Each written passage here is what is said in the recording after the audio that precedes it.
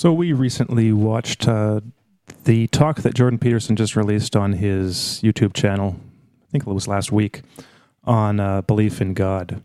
We'll have a link to that one in the show description below.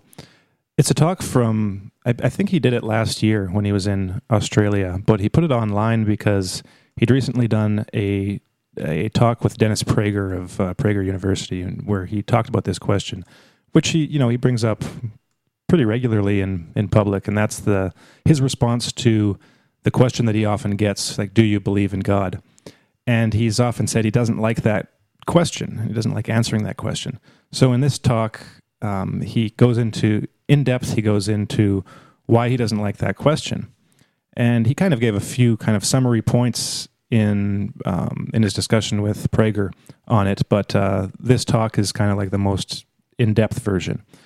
And so we're going to talk about a few of the things that he says because, as usual, he says some really interesting things.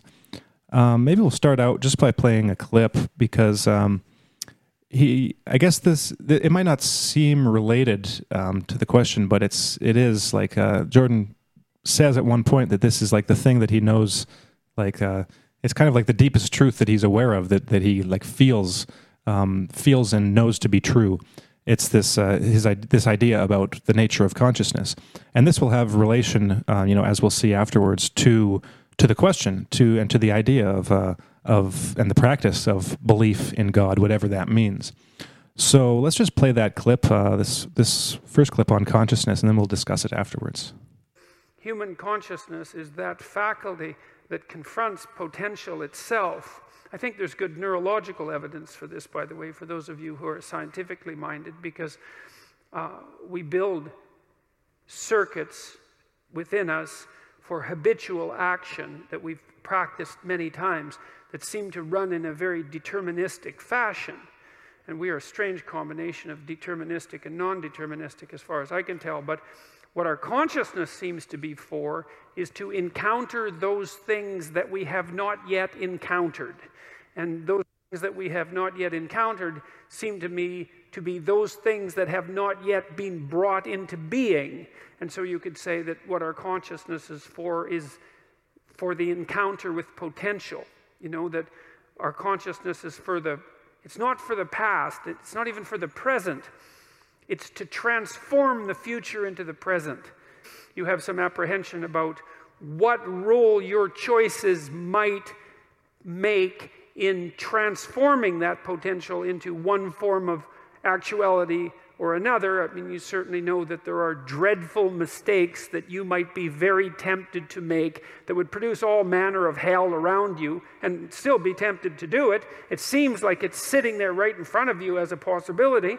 You also know that, you could haul yourself up out of bed and attend to your duties and do the sorts of things that you're supposed to and set a few things right that day and that week, and that likely things would at least not be worse, and they would probably be better. And I do believe that I don't understand how this can be the case. I don't understand how it is that consciousness can function in that way, because I think to understand that, we would have to understand what it means for the future to be only potential rather than actuality, and who the hell understands that? I mean, no one.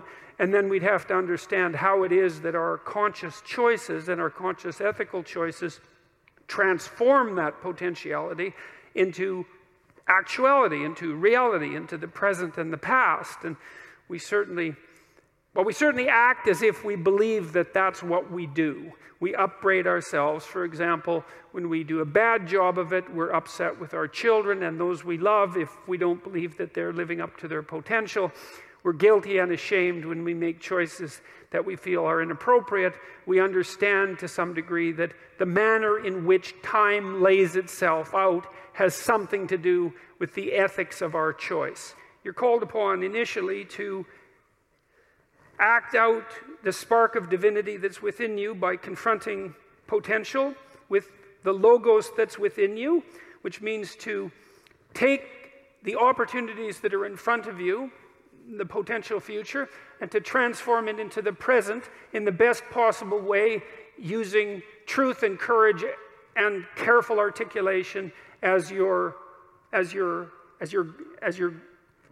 guide. So that's the first thing you're called on to do.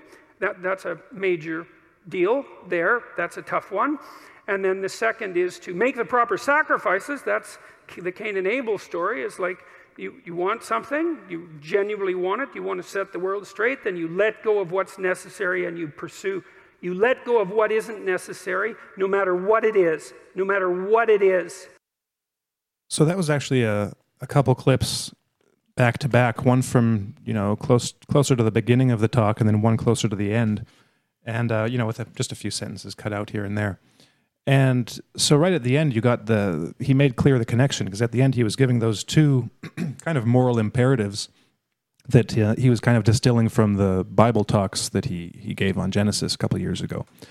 And so you can see the connection there, that he's got this idea of the nature of consciousness, which is like the confrontation with potential, with pure potential, and then somehow, mysteriously, enigmatically, like bringing that into actuality, making it real. And it is through the use of our consciousness and like the function of our consciousness that we're able to do that. And the connection with the belief in God is that, if from like a Christian perspective, using the stories in the Old Testament, the New Testament as a guide, there are certain things that go along with that. So that's what he's giving in the second part, where he gives those two kind of those two things that you have to do. Like those have to do with what you might call a belief in God. The idea of putting that consciousness to use in order to present to create the best you possible. And the best world possible, because you are an integral part of the world, and your decisions influence the world, influence everything around you. And the second one is to make sacrifices, because every choice is a sacrifice. Every choice is a choice to do one thing to the exclusion of all other things. And all other things can be an infinite number of possibilities, but you're collapsing that down into one possibility that you're actualizing, one potential that you're bringing into the world. So really, when he's talking about belief in God, he's got this as a background, that this is the nature of reality, the nature of at the very least, the nature of human experience, and that nature of human experience, that sets the rules. Basically, that sets the chessboard. It's like here are the parameters within which we can operate in the world, and with that in mind, that will. With that in mind, that means that we do make choices. We do choose which world we bring into being, and there will then be the beliefs on which we base those choices, because all choices will be rooted in some kind of deeply held belief. And so if you presume to say that you believe in God, that is making a very deep statement, according to Peterson, about not only the nature of reality, but the nature of your life personally, because if you believe that, then it should affect the way you behave in the world, and it should affect the life that you live and the person that you actually are. That'll actually get into the second clip, where he talks about the nature of belief. So let's listen to that clip now. Let's watch it, and then we'll kind of put the two together afterwards. What right do I have to say that? To make that claim? I believe in God. Well, what's the claim? Is that the claim that I'm a good person somehow? Because you'd think that if you believed in God, actually, seriously, that you'd be a good person, right now. Because, well, for obvious reasons, I would think. And so if that hasn't happened in some sort of miraculous sense, so that you're the best person you could possibly imagine being on an ongoing basis, and terrified of deviating from that path in a serious manner, then I don't see why you have the right to say that you believe in God. Just because you make a claim to moral virtue, let's say, your belief in God, which I can't see how you can make a higher claim to moral virtue than that. Agnostic, atheistic, I don't really care. The point is something like this. Imagine something of ultimate transcendent value, I don't care whether you believe in it or not, but imagine that something like that exists, and then you swear allegiance to it, which is to say, I believe in this. I mean, there's a heavy moral burden that comes along with that, just to allow yourself to utter the words without feeling that you should be immediately struck down appropriately by lightning. And so I think that's why that question makes me uncomfortable. So I guess that kind of sums it up. Because when I first, when I think maybe the first time I heard him answer that question or evade that question, he didn't really get into it in that much depth, to the degree that he gets into in this lecture that he gave, in this, or the talk that he gave. And when I first heard this, it kind of struck me as odd. I'm like, oh, well, that's kind of an interesting way of putting it, because I'd never actually thought about this particular question in this manner before. For me, it was always like, either you say you believe something or you don't, and if you believe in it, you've convinced yourself of it based on some kind of like rational grounds. But he takes it from a totally different angle, like that doesn't seem intuitive on first sight, and I think, well, just look at the number of people, for instance, who say they believe in God or they don't believe in God, and when you look at someone like Peterson, then you look at all the people that say that, you realize how shallow, most people's belief or most people's understanding of what it means when they say they believe in something is. And here's Peterson like laying out something that once you hear it, it says, oh yeah, well that makes total sense. Because even if you just take something simple, like when someone like in a court of law or something, when there's a witness that says something, and then you either believe them or you don't believe them. If you believe them, then there are certain things that go along with that belief. You will act in such a way that is that reflects that belief, essentially. So, and it doesn't even have to be that. It can be as simple as like opening up a drawer, and the drawer in your kitchen to get some silverware out. You open it with the belief that the silverware will be in there when you open it, or that's the drawer that it's for. So if you actually believed it, that's what you do. If you didn't believe there was silverware in there, you wouldn't open the drawer. Or like maybe to find another example, like if you say you believe in something, like let's say, like I believe that you, Corey, are a person worth talking to, and I want to hear what you have to say. And let's say I say that I believe that, but let's say that in practice, I totally ignore you and I never listen to what you have to say. Like there's a disconnect between my stated belief and the action that should go along with that belief. The two should go together. If you believe something, you should act in such a way that demonstrates that belief. And that's all he's saying here. It's like it doesn't matter whether it's something extremely simple and mundane, or if it's the biggest question about life, the universe, and everything. So he's essentially saying, well, this is the biggest question. This is potentially the most important, the most valuable belief that a person can have, and people will just treat it as if it's just a simple belief. When there are so many things that come along with it that aren't even thought about or are ignored. Or just aren't that most people just don't think about. They don't think about it deeply enough to get to that level of like analysis. Yeah, what you say, there's so many things that go along with that.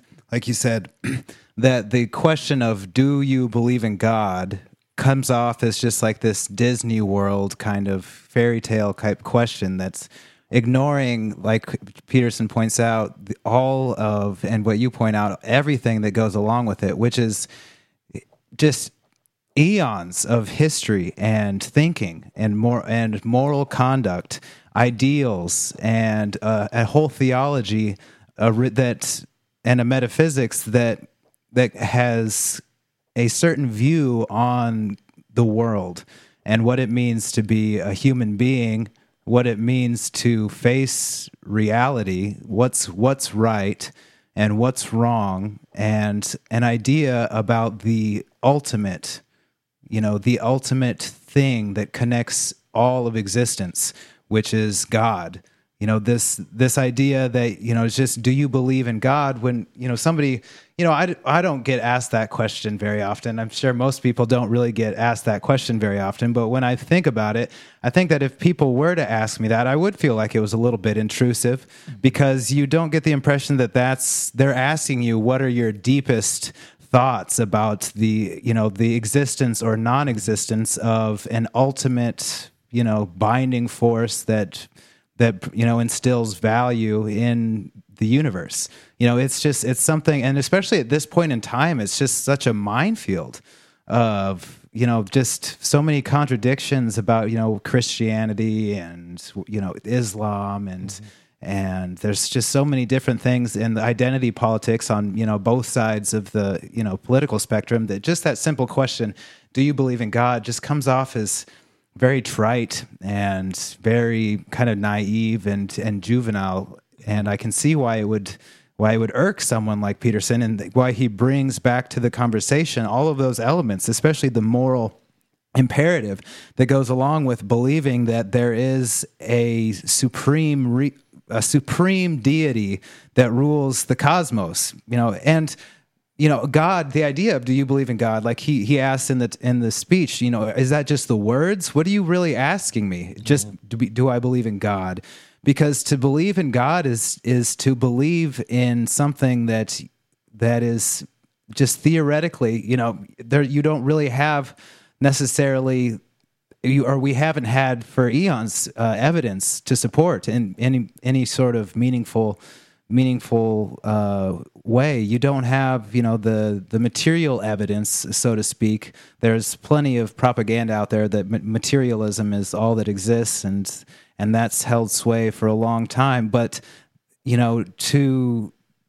to venture into the topic, just in public without even a just with an idea like, now you have 1 minute to solve the mysteries of existence. Well, and I think now go. I think he said this before too, and I think he said it in this talk, is another thing is, well, what's the motivation of the person asking the question? Because oftentimes it seems like as polite as the question may be, it's kind of like are you or have you ever been a member of the Communist Party, except the reverse? It's like, it's asking the question, like, are you part of the club? It's like, well, do you believe in God? Like, are you one of us, us Christian believers, or, put any other like religious identity group, in any other context, and it's the same thing. It's like, are you a member of the club? And it's like, that really, I think, is oftentimes where that question is coming from when people ask that question. So you've got like, you can already just like eliminate like maybe 90% of like the instances of that question being asked just by people trying to confirm that you're part of their club. Then maybe I'm being generous that there's 10%, that aren't that, but one might just be like an honest question. It's like, oh, well, do you believe in God? Like, I haven't really thought it through, but I'm interested in something, and I'm not really quite sure what I'm interested in, so I'm going to ask this question because I think it might go in an interesting direction. But when you ask that question too, like one of Peterson's other responses, well, what do you mean by belief, and what do you mean by God? Because there are all kinds of assumptions behind the idea of God. Like, well, what do you mean by God? There are potentially as many variations on what God is, what that word means, as there are people that live on this planet. And so, like, because each person will have an individualized experience of that word in their, growing up, the ideas that have become like, accreted to that word, and then they're like their own unique personal experiences that contribute to that effect.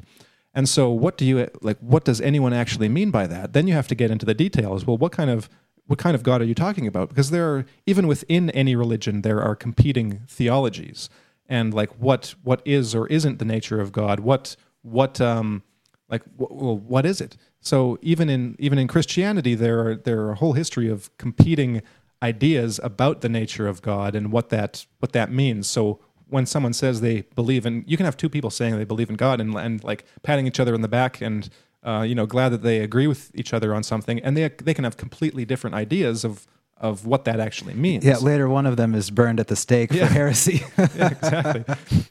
And then belief too. So he gets into like the nature of belief here too, because like I said, like in most cases, it just seems like a very mundane thing. And you can have like false beliefs, or you can have beliefs in something that don't warrant any kind of like deeply held conviction.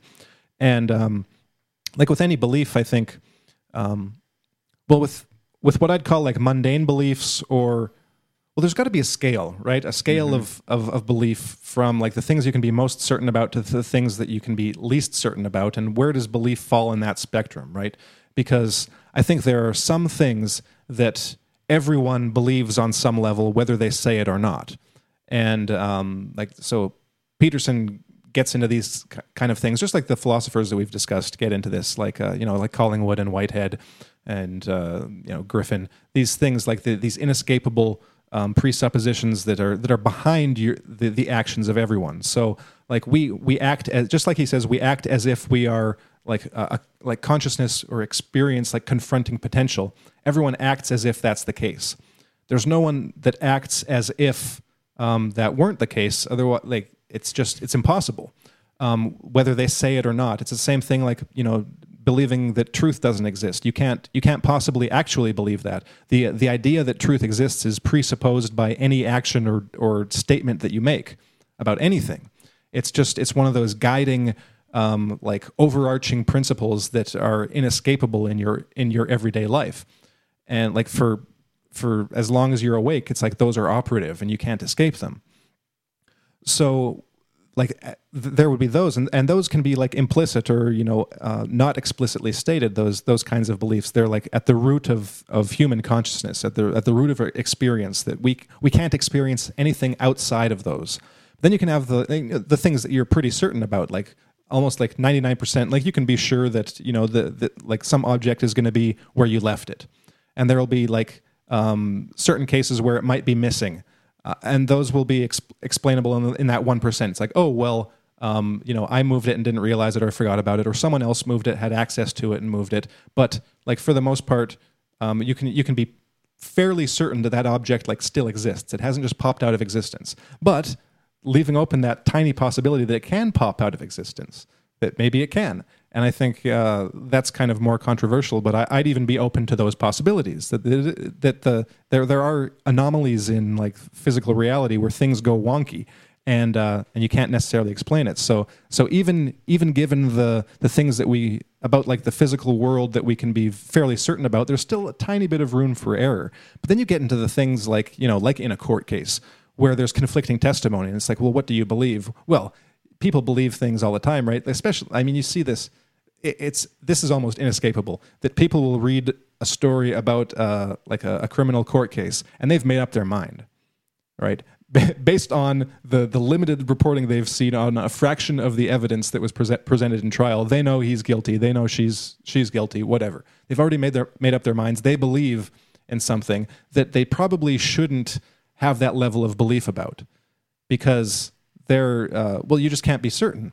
Like and You'd think that, I think this is probably something that should be taught early on in school, is the to have a critical mind about things. You can't know certain things for certain, especially when you don't have enough evidence for it. You can give a hunch or a guess and say, well, based on what I've seen, I think this is probably the most reasonable explanation, but I might be wrong, because you might be wrong. And to not admit that to yourself, and like to not say that when you're expressing this firm belief about something that you can't possibly be sure about, I think is just like irresponsible. Not only intellectually irresponsible, because the evidence doesn't justify that level of belief, but it's irresponsible to spread that belief, spread that certainty to other people when they have even less like grounds for belief, because now they're believing you because you believe it because they like you, and they haven't even seen any of the evidence. They've just seen your opinion on it, which is based on a limited presentation of a fraction of the data. So that's why I think there's this kind of spectrum. Like I don't think I don't think anyone that says they don't believe in anything is even telling themselves the truth. I think they're lying to themselves and to the people around them, whether they know it or not. But there is a spectrum of the things that are actually deeply deeply believed to the things that that can't even be conceivably deeply believed, whether you say it or not. Mm-hmm. And so then where does this question, do you believe in God, fall in there? That's a question. Mm-hmm. That's something that's probably pretty hard to answer, because on the one hand, you could make an argument that on some level, people do act as if God exists. It may be one of those inevitable, inescapable presuppositions of just action, but that will depend on a metaphysical description of the nature of reality and whether that actually makes sense or not. But it could be that a specific, belief in God about a certain type of God, one of those endless varieties of defining that word. It may be that you have no grounds for belief in that, and it is just blind faith. Blind faith, as in the same sense of a person, having blind faith that this person's guilty or innocent based on no evidence, based on just that they don't like their face or something. So there's even within that question, there's an entire range of possibilities depending on how you tackle it, depending on how you look at the question, depending on what you bring to the question and how far you go into it. So it is a dumb question. Just from that perspective, it's a dumb question. People are allowed to ask dumb questions, but it doesn't mean they aren't dumb. Mm-hmm. So a more appropriate question might be like, what is God, or what is the nature of belief? But then when you're actually asking that question, I think that that's why Peterson's answer was so good, because he manages to weave in his definition of belief, or what he thinks about belief, and a bit about what he thinks about God, even just generally stated as this most transcendent, most valuable thing that in which we are embedded and which kind of conditions all of reality.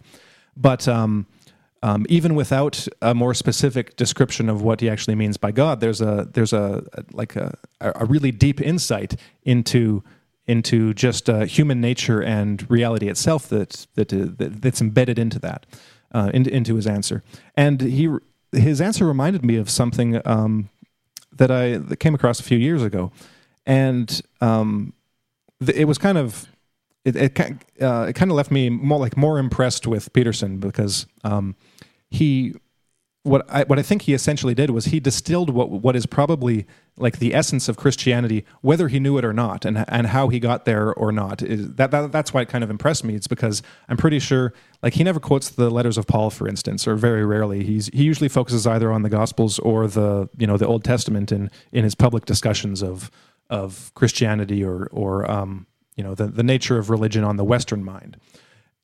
But that idea of belief in God and the things that go along with belief, that really is at the heart of how Christianity was started, because that is the heart of the message that Paul gave that essentially birthed Christianity in Paul's letters.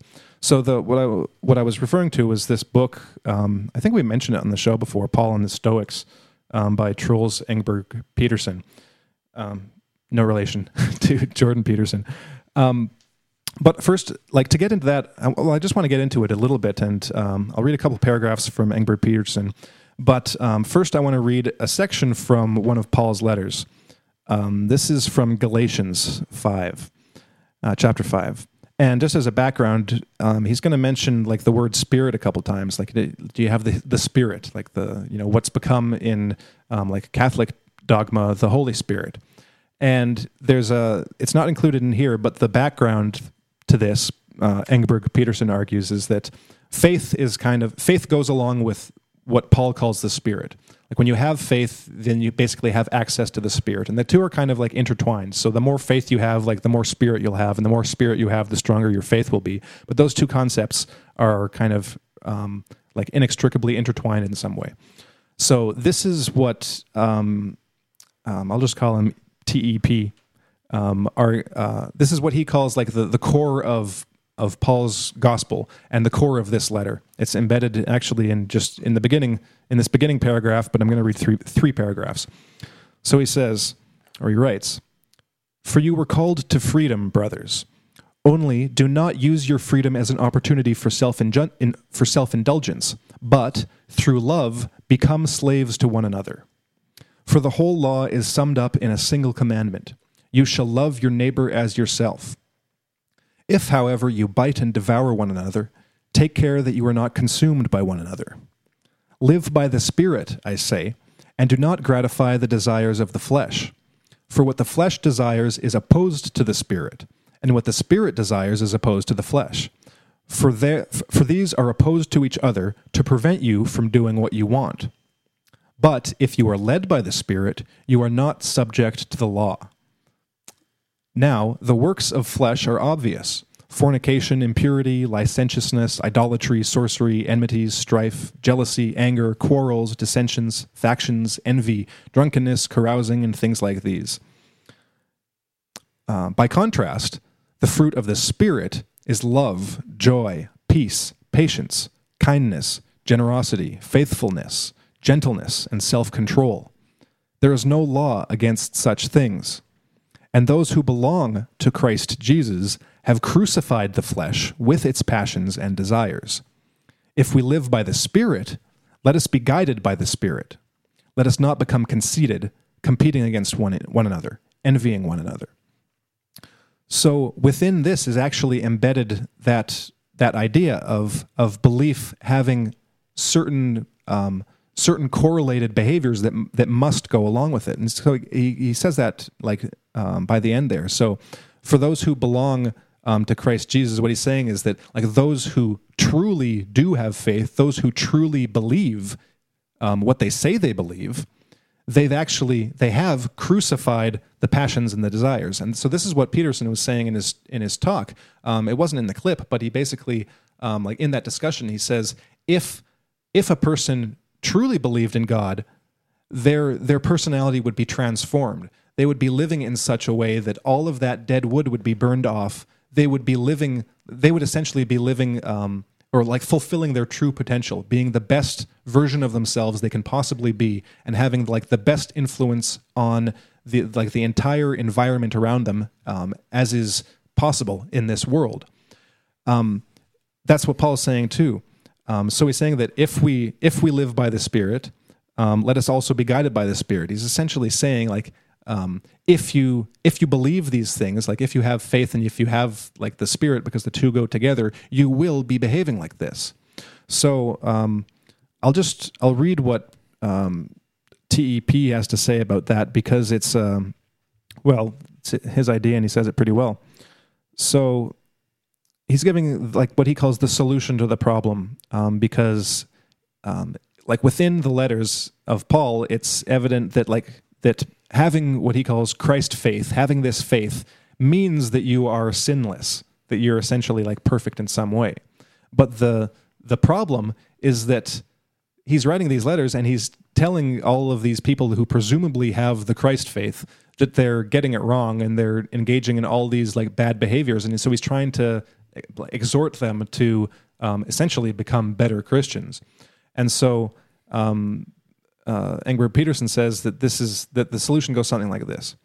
So whether Christ believers will act properly or not depends on whether they will let themselves be led by the Spirit.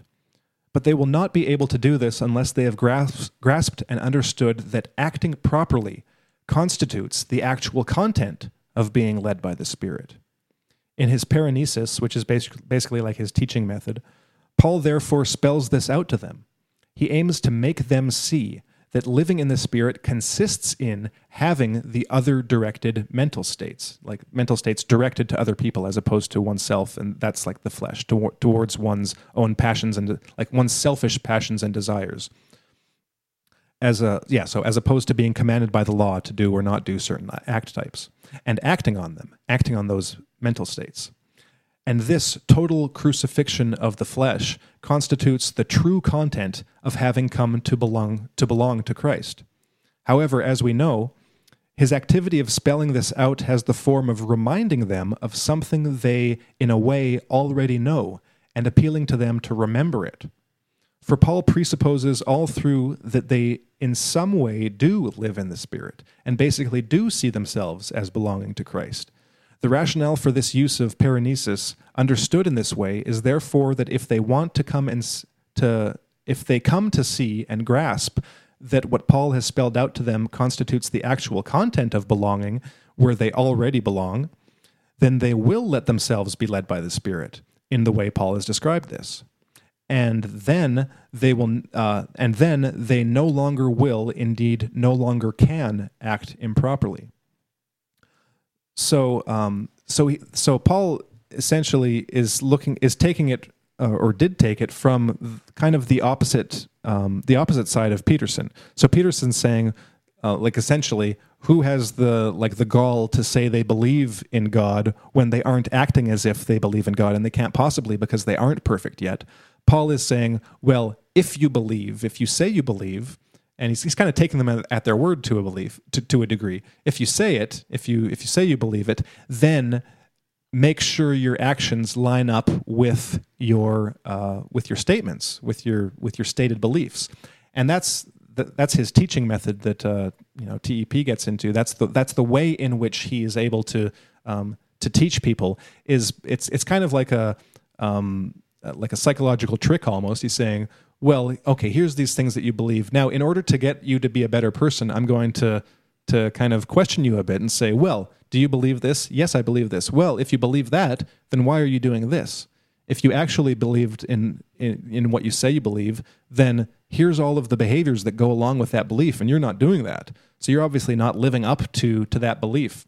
So in a slightly different way, they're saying the same things, that there is this inextricable link between a certain belief, and in Paul's case, it's not belief in God, but it's belief in Christ and the story of Christ, the story of the crucifixion, and with Peterson, it's the statement of belief in God more generally. Of course, one is embedded in the other in the Christian tradition, but for Paul, what that means is if you believe that story of the crucifixion, if you believe that as kind of like either well, from my perspective, if you believe it as like an archetypal reality, something that is true in some sense, in some important sense, then it will have to apply to yourself. If you truly believe, then that means that you have essentially participated in the crucifixion.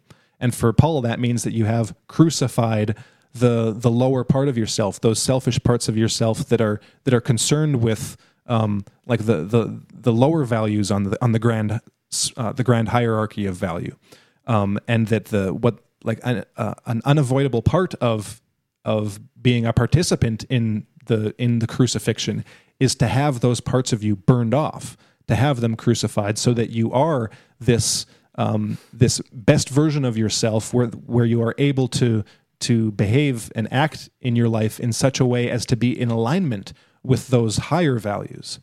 And so when this is why, I think that some strains of Christian theology go deeper than even Peterson is willing to go, in public, because Peterson isn't stating a full systematic philosophy or metaphysic or theology about the way everything fits together, but that's what the Christians were doing. That's what Paul was doing. He was saying that this is all together, so that when you have this ideal, and this is something that Peterson gets into in the talk too, this idea of the ideal you, this kind of unity that exists over and above the multiplicity of the contradictory parts of your own consciousness, that there is this unity that puts them all together, but there's also this unity to which you're striving, that you're trying, that it's a unity into which you're trying to fit and conform all of those contradictory parts. You're trying to get them all to behave in a coherent and compatible way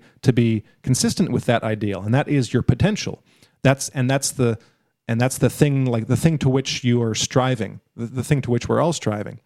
And in the Christian tradition, that would be in the Christian tradition, the achievement of that potential. When that happens, that ideal is kind of an as above, so below, microcosm. It's a microcosm of the macrocosm. That you is in alignment. That potential you is will by its very nature be in alignment with the grand potential of the universe, with God's nature. So that's where the idea of like God's will comes from. It's like it's not God's will in the sense of like, do what I say, here's the rules. Just like when Peterson is giving advice, it's not you're a bad person and here's what you have to do. It's here's the things you need to do in order to actually be to live your life in accordance with nature, like to use a Stoic idea. It's like it's not the the school marm attitude. It's here's the way things work. Here's what you're going to have to do in order to get your life in order. So it's not 12 rules like this. It's 12 rules that, this is the way the world works, and this is what you have to do in order to get in alignment with objective reality. And that's essentially the same thing as the Christian idea of like God's will. It's like God's will is, here's the way the universe is structured, like ethically and morally. Here's the hierarchy of values that exists, whether you can see it or not, and whether you like verbally admit that it exists or not. Here's the order of the universe, and here's the way you have to behave in order to be in alignment with that objective reality. Here are the things that will work, and here are the things that won't work. The things that won't work are like those passions and fleshly desires that Paul was laying out. Like licentiousness, jealousy, anger. It's like all of those things that not only like destroy your own soul, but then bring conflict with the people around you, and so not only destroys your life, but makes the lives of those around you a little bit worse too, or a lot worse. But when you are in alignment with, in the Christian tradition, with God's will, it's like that's where you kind of like you are in alignment with reality, where what you do now contributes to the betterment of the whole. And that's essentially what the idea that Peterson has been getting across for all these last years that he's been in the public eye, and previously when he wasn't, just with his students and with all of his the people that he deals with in his clinical practice or dealt with. It's to get people to inspire people to adjust their lives from the most tiniest decisions, the most mundane and like seemingly inconsequential decisions, in order to get them on the path of not only creating a better self, but expanding that sphere of betterment, right? And how he often puts it, it's like what's good for you, what's good for your family and your friends and your community and your society and the world, and expanding that out. This is what the kind of universalist Christian tradition expands it out to the whole universe. It's like what you do actually does matter, and the decisions you make will have an influence, a change. A change for the better or the worse of the entire future course of reality, essentially, of the universe. So that's kind of like that's why I'm often so impressed with Peterson, even if I don't agree with everything he says. Is that like you can tell that he's thought deeply about the things that he talks about, and when he has an insight, it's like it'll be because it seems to be because I think it is for those insights that I think are true. I think that the reason they're true. I'll rephrase that. The insights that he has relations to totally seemingly unrelated concepts and applications and ideas. And I think the reason that they have those applications is because they are true. So he's able to kind of like through his own unique path arrive at a certain truth that others have come to at the same time, but from a completely different direction. So that's why with this whole potential actuality thing, like he's identified that just through his own experience and through his own reading, but primarily through his own experience.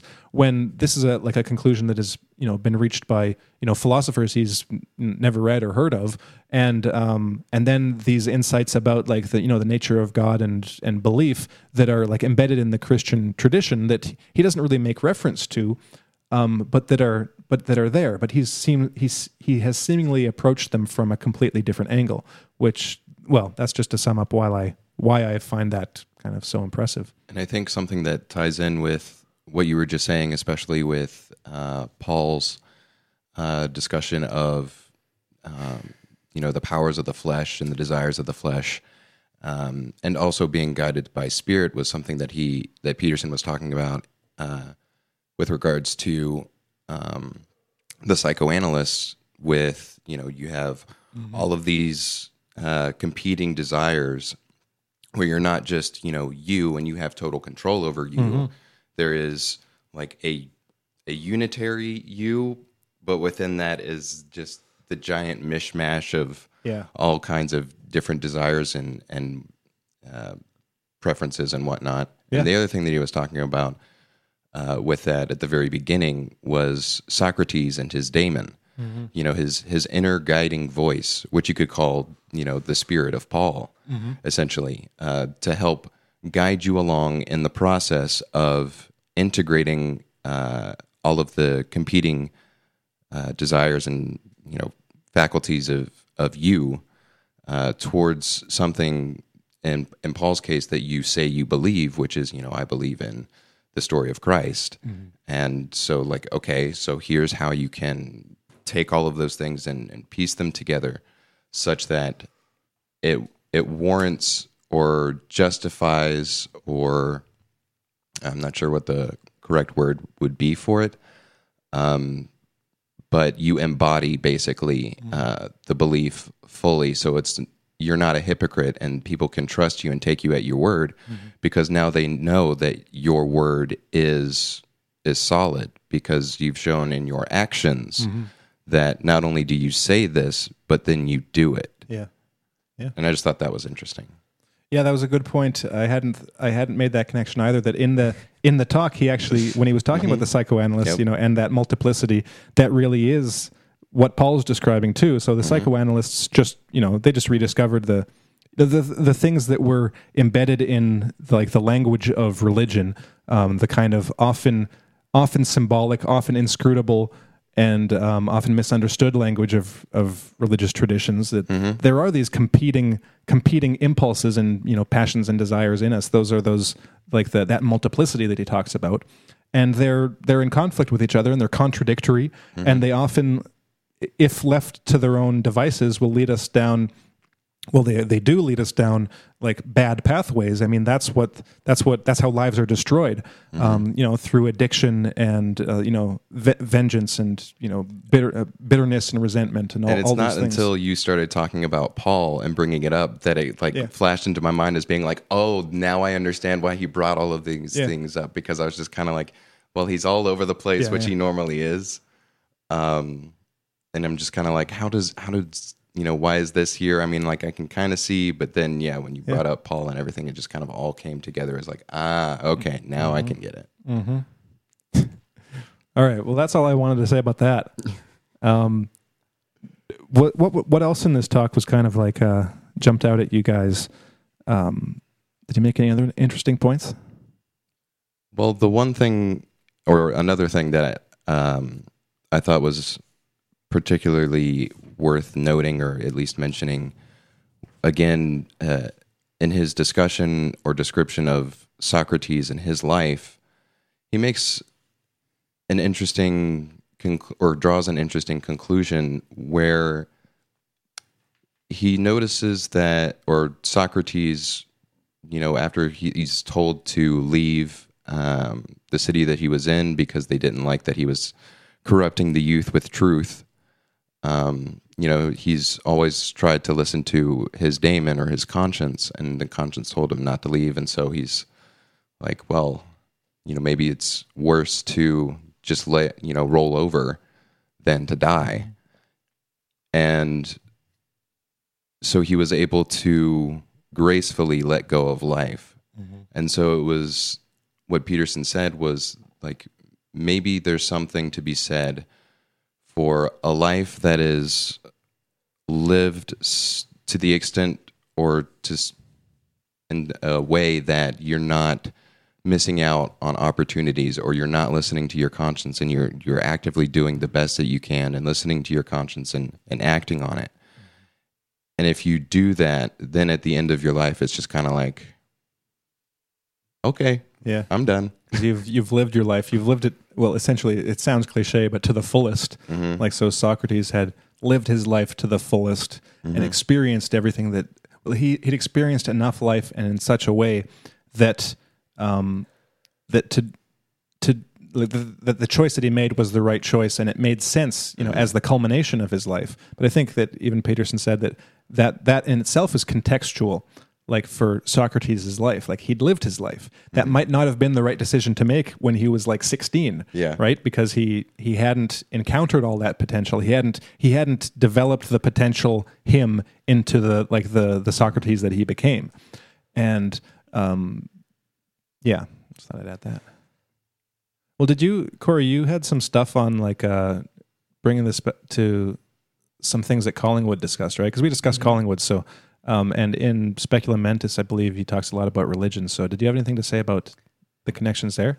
Yeah, I could just, I think I might read a couple passages from Collingwood's book. I think it was The Philosophy of Religion. I can't remember the title right off the top of my head. He's got a number of works on religion. He's got at least one book dedicated to the philosophy of religion and how it...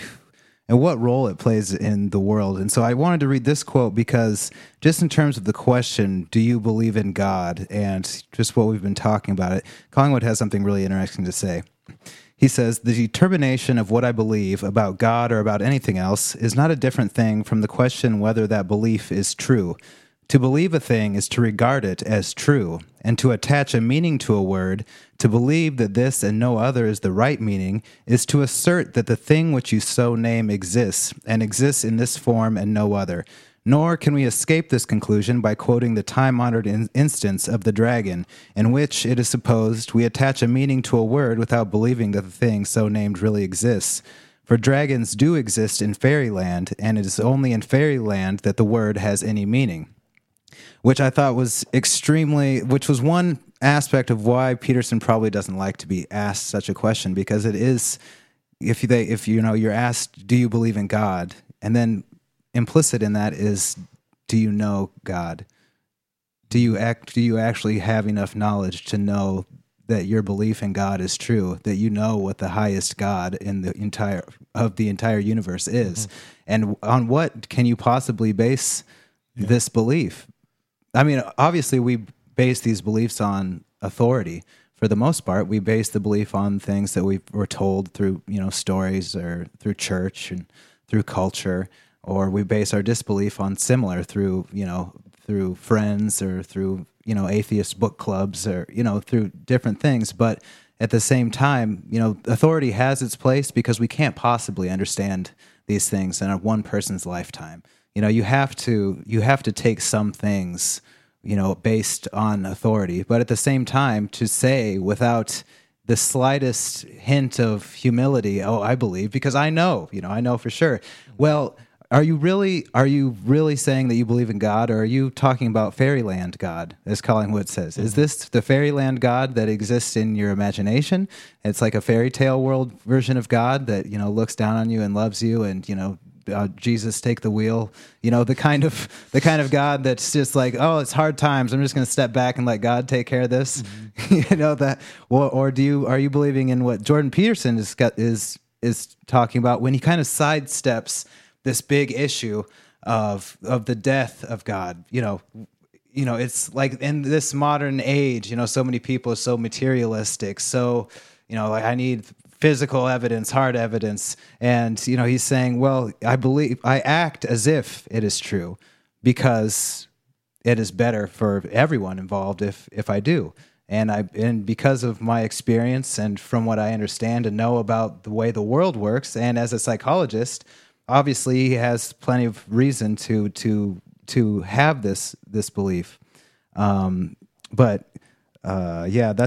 was really, I think, the only thing that I wanted to say from Colling was just because it was just it just fit so perfectly with what Peterson had to say. Well, I mentioned earlier that one of the motivations for asking that question is to, just as a means of testing whether you're in the same club or not. But there's another, probably within that 90% that I mentioned, there's probably maybe a large chunk of that is asking, do you believe in fairy tale God, fairyland God? Like that would be an atheist asking Peterson, mm-hmm. as in, do you really believe in God? Mm-hmm. Like, are you really saying that you're some superstitious, nobody who believes these fairy tales. So that too is kind of a trick question coming from a certain type of person. So you can have it from both ends of the spectrum. So not only do you have to dodge the questions from the true believers that are just trying to get a statement of faith from you to know that you're on their side. You also have the people who are challenging you, like, oh, do you really believe in Bigfoot and aliens? It's kind of like that's a whole other topic. But dragons is a better one. So then it's like at that point, it's like, are you open-minded? Are you an open-minded person? Can we talk about all these crazy things together? Yeah, that's another variation. Yeah. Mm-hmm. So, yeah, he had of course, I recommend, all our listeners and viewers to actually watch the talk, or listen to it, because he, as usual, he has a lot of interesting things to say. One was interesting. He talked about, he didn't use the words, but he talked about bad luck. And that is that as an example of the way that kind of subconscious beliefs and that multiplicity of contradictory parts in you can influence the way that your life goes, the life that you essentially create for yourself, whether you're aware of it or not. And so, of course, being a clinical psychologist, this is right up his alley, because that's what people tend to do. They tend to, based on unconscious beliefs and motivations, to bring about certain effects in their lives, to bring about certain situations and results and outcomes that they don't like consciously, but which they are subconsciously pushing themselves towards as a kind of testing or fulfillment of this unconscious desire or motivation. And he one of the examples he gives was the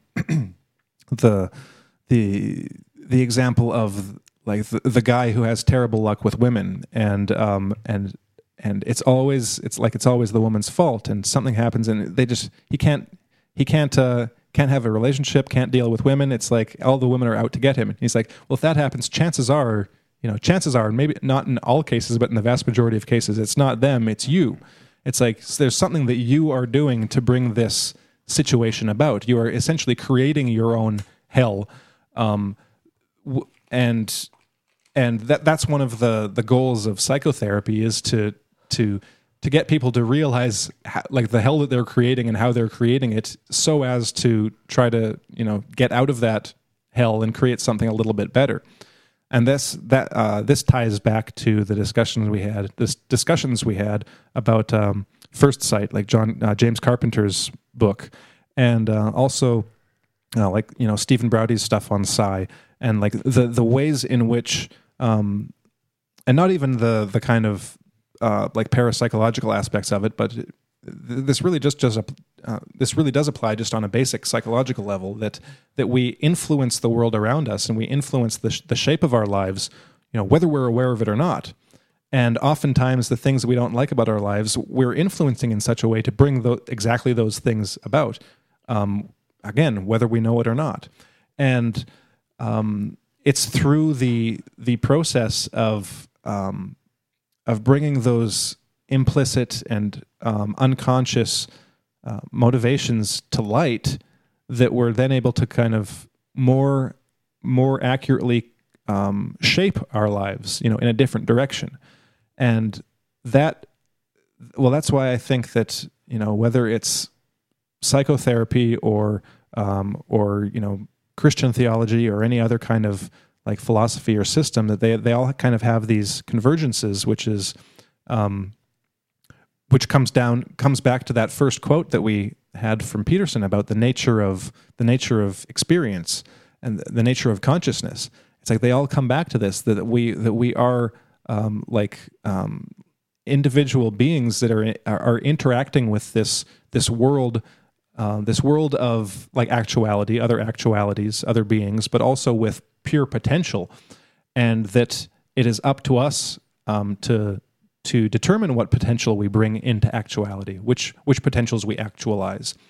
And that has a very real very tangible and concrete like result in our lives. Those are the lives we live. Those are the decisions we make. Those are the futures that we come to embody and come to bring about.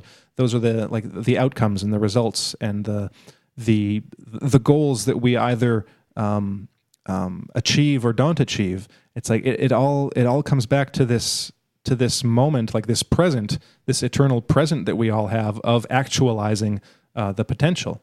And so the question then becomes, well, what potential will you actualize? What world will you bring into being? And your beliefs will have a large, will have, well, if not a large, like the entire effect of what that will be. And so this question of belief in God, or whether you look at it from this religious angle or whether you look at it from the psychological angle, it all has to do with coming to understand.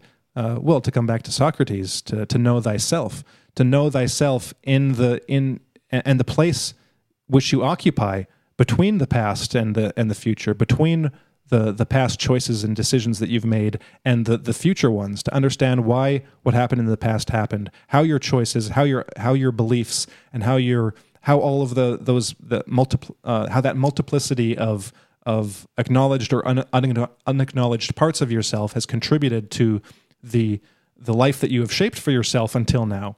And then through a rigorous questioning of that past, to then ask yourself the question, do I want to continue all that? Do I want my future life to just be a reproduction of all the choices and decisions and outcomes that I've had in the past, or is there something I can change? And is there something I could change? And what do I really want? What's the future that I'm looking towards? What is the ideal that is somehow pulling me towards it? And how do I achieve that ideal?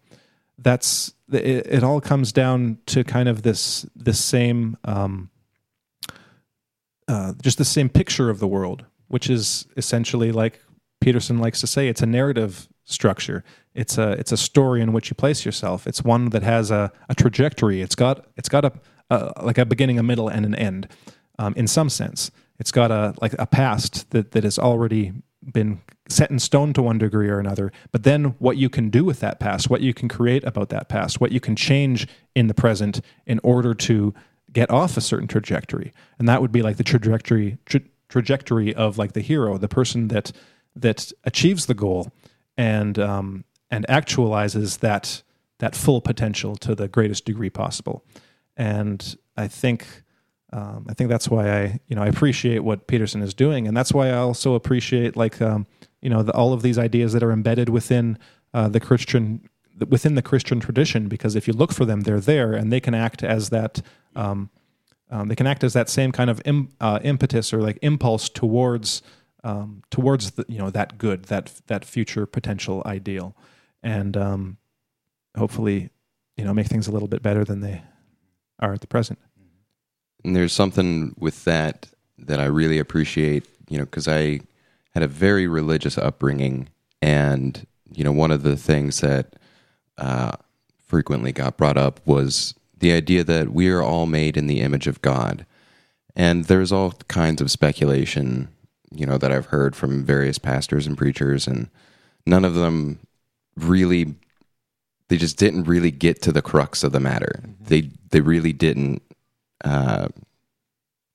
address the question, how are we made in the image of God? What does that mean? And it just, nothing that I ever got with, the religious community ever addressed it in the way that Peterson brings up with consciousness. Being made in the image of God means that you are, like God was able to do, create order out of chaos. Mm-hmm.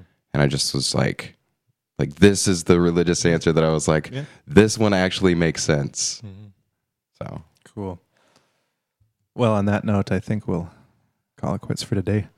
So thanks for watching, everyone, and we'll see you next week. Bye, everybody. See ya.